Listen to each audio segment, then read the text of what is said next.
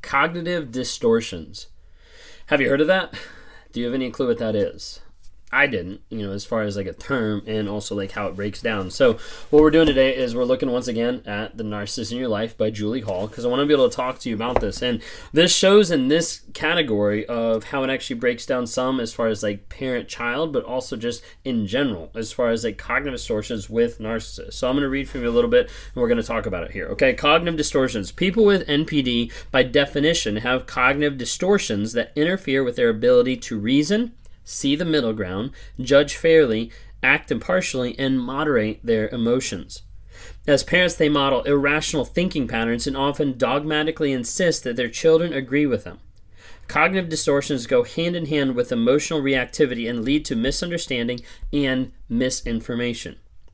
Here are several forms of cognitive distortion common in narcissistic families. Number 1, false dichotomies. The narcissist's either-or thinking creates false dichotomies, or the belief that only two sides of an issue are possible and that one must be right or the other wrong. Narcissistic parents have this reductionist view and expect their kids to go along with it. They typically categorize their children and view things as mutually exclusive. If one child is good at math, for example, the other must be bad at it.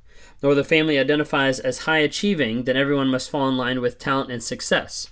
Children in these situations are forced into roles. They often struggle with the confused belief that to be loyal to one parent, they must reject the other, which naturally causes anguish, confusion, alienation, and guilt. They may feel forced to take sides between their siblings and other relatives, their friends, and even parts of themselves, such as feminine or masculine, creative or logical, and athletic or studious. So the example it gives here is Martha is the brains of the family. She gets straight A's. Jesse hasn't started school yet, but we can tell he'll be an athlete.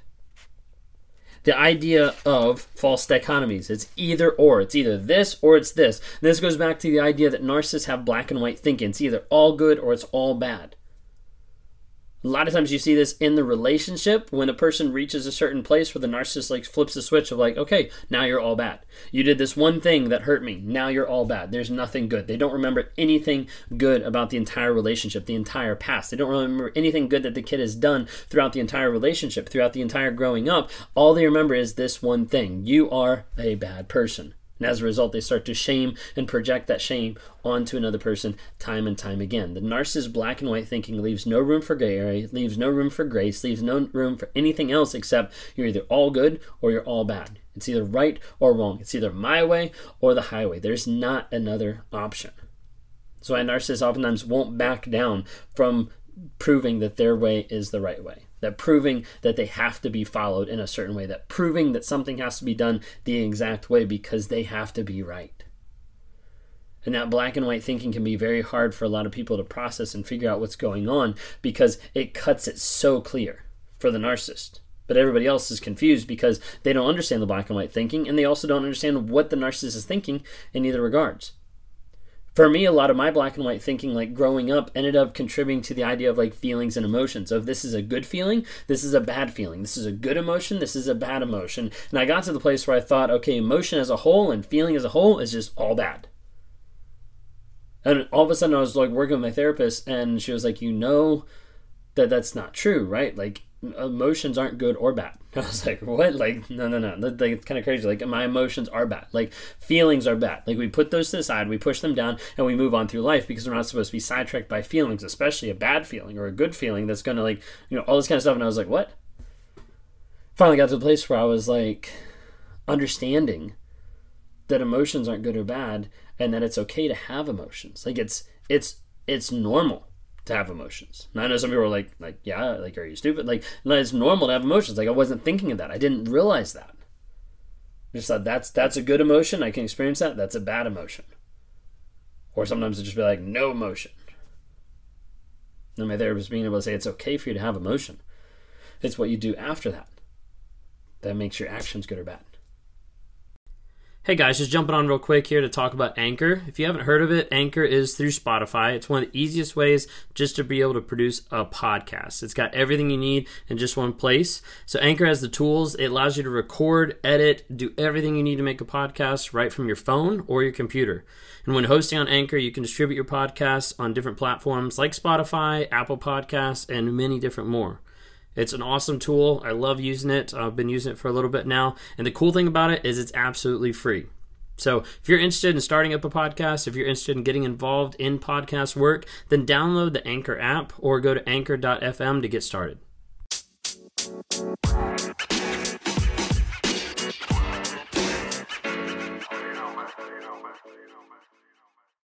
So false dichotomies. Number 2, personalizing. It's natural to personalize our experiences somewhat through our own point of view, but narcissists habitually relate external events and situations back to themselves and often assume that others' thoughts or actions are somehow personally targeted at them. This exasperates their emotional reactivity and breeds misunderstanding and paranoia. Example it gives here. The Morrisons keep those old cars in the yard just to spite me. Narcissists like to take everything that they're looking at and they'll turn it around and they'll put it back on themselves. Like, that was done to spite me.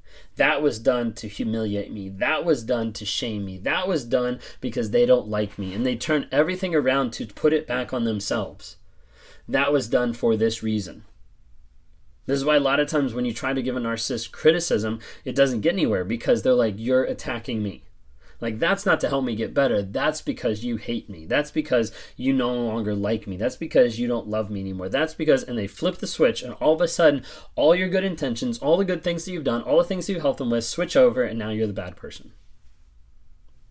But that narcissist is just black and white. That false dichotomy and then making it all about them. You're doing those things to affect me. What you see with narcissism with the DSM-5 is the idea of jealous or envious of others or thinking that others are jealous or envious of them. They walk through life thinking that a lot of it is about them and thinking that people that they see are interacting with them or doing things towards them. When in reality, they don't really realize that gray area of it's not black and white. People aren't either thinking about me or not thinking about me. It's like a lot of people going through life just don't even care because they don't even notice you. Because a narcissist will walk down the street, they'll see someone looking at them and be like, that person is looking at me. Or that person cut me off because it's me. Or that person, it all becomes very personal really quickly. Number 3, filtering. When we engage in filtered thinking, we focus on certain details we're looking for and downplay or ignore ones that don't match our bias. Narcissists are prone to filtering to support their view of themselves and others and to justify their behavior. Filtering is often negative or positive, going back to that, negative or positive, depending on the narcissist's emotional state. Example, Jake has everything and I have nothing. His boys are handsome, his house is perfect, and after his wife died, everyone felt sorry for them. Again, that goes back to those false dichotomies of all good, all bad. You're going to see, a lot of times you'll see the black and white thinking engage more and more and more when we're talking about narcissism. Number 4, polarized thinking. Polarized thinking involves narcissists seeing things in extremes with little to no middle ground. Notice the trend? Narcissists never learn to integrate positive and negative aspects of themselves or others into a realistic perspective. Example, no other city compares with New York, and no other people compare with New Yorkers. The biggest and brightest come from here because everything and anything that matters happens in New York. Like putting it all into one bucket, all into one thought process.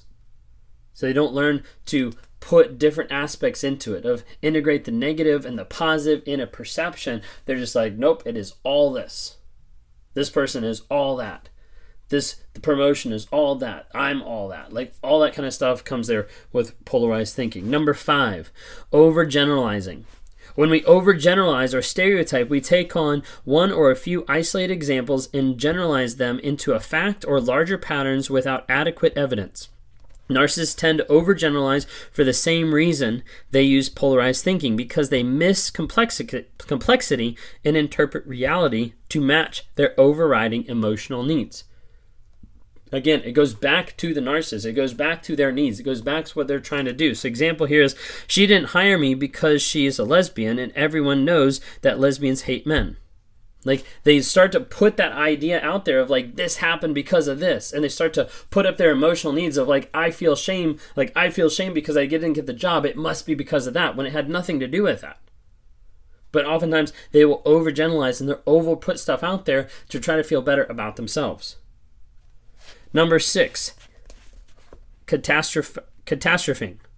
When we catastrophize, we worry about the things that might happen, look for trouble, interpret things negatively, assume the worst, and jump to worst case scenarios. Life becomes a minefield where small or insignificant things are inflated into potential disasters, insurmountable obstacles, or exaggerated losses. Narcissists may catastrophize because they want attention and sympathy, need to see themselves as victims, or are easily overwhelmed by anxiety. This happens so often with the victim mindset of, oh my gosh, like this happened to me, like this is the worst, like help, like all this kind of stuff. They'll play the victim card. So example here is, I've been up all night worrying that it might snow this weekend, which will mean my flight will be canceled and I'll be stuck in the airport and miss Thanksgiving. Always making it about them. Always circling it back around to be about them and be the victim. All right, last one right here. Minimizing.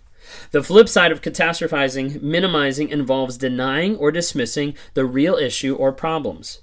Narcissists routinely minimize their abusive behavior to deflect responsibility and blame, and they minimize other people's concerns or problems, such as a child's hurt feelings, so they don't have to deal with them. Narcissists don't want to deal with their feelings. They don't want to deal with what's going on because those are inconvenient. The example they give here is, the kid is too sensitive. I needed to get his attention, so I raised my voice, and I guess it startled him. But I don't see why he would cry about it. Oftentimes you see with the cognitive distortions that narcissists will use false dichotomies, personalizing, filtering, polarized thinking, overgeneralization, catastrophizing, and minimizing as a way to be able to cope, or as a way to be able to process things.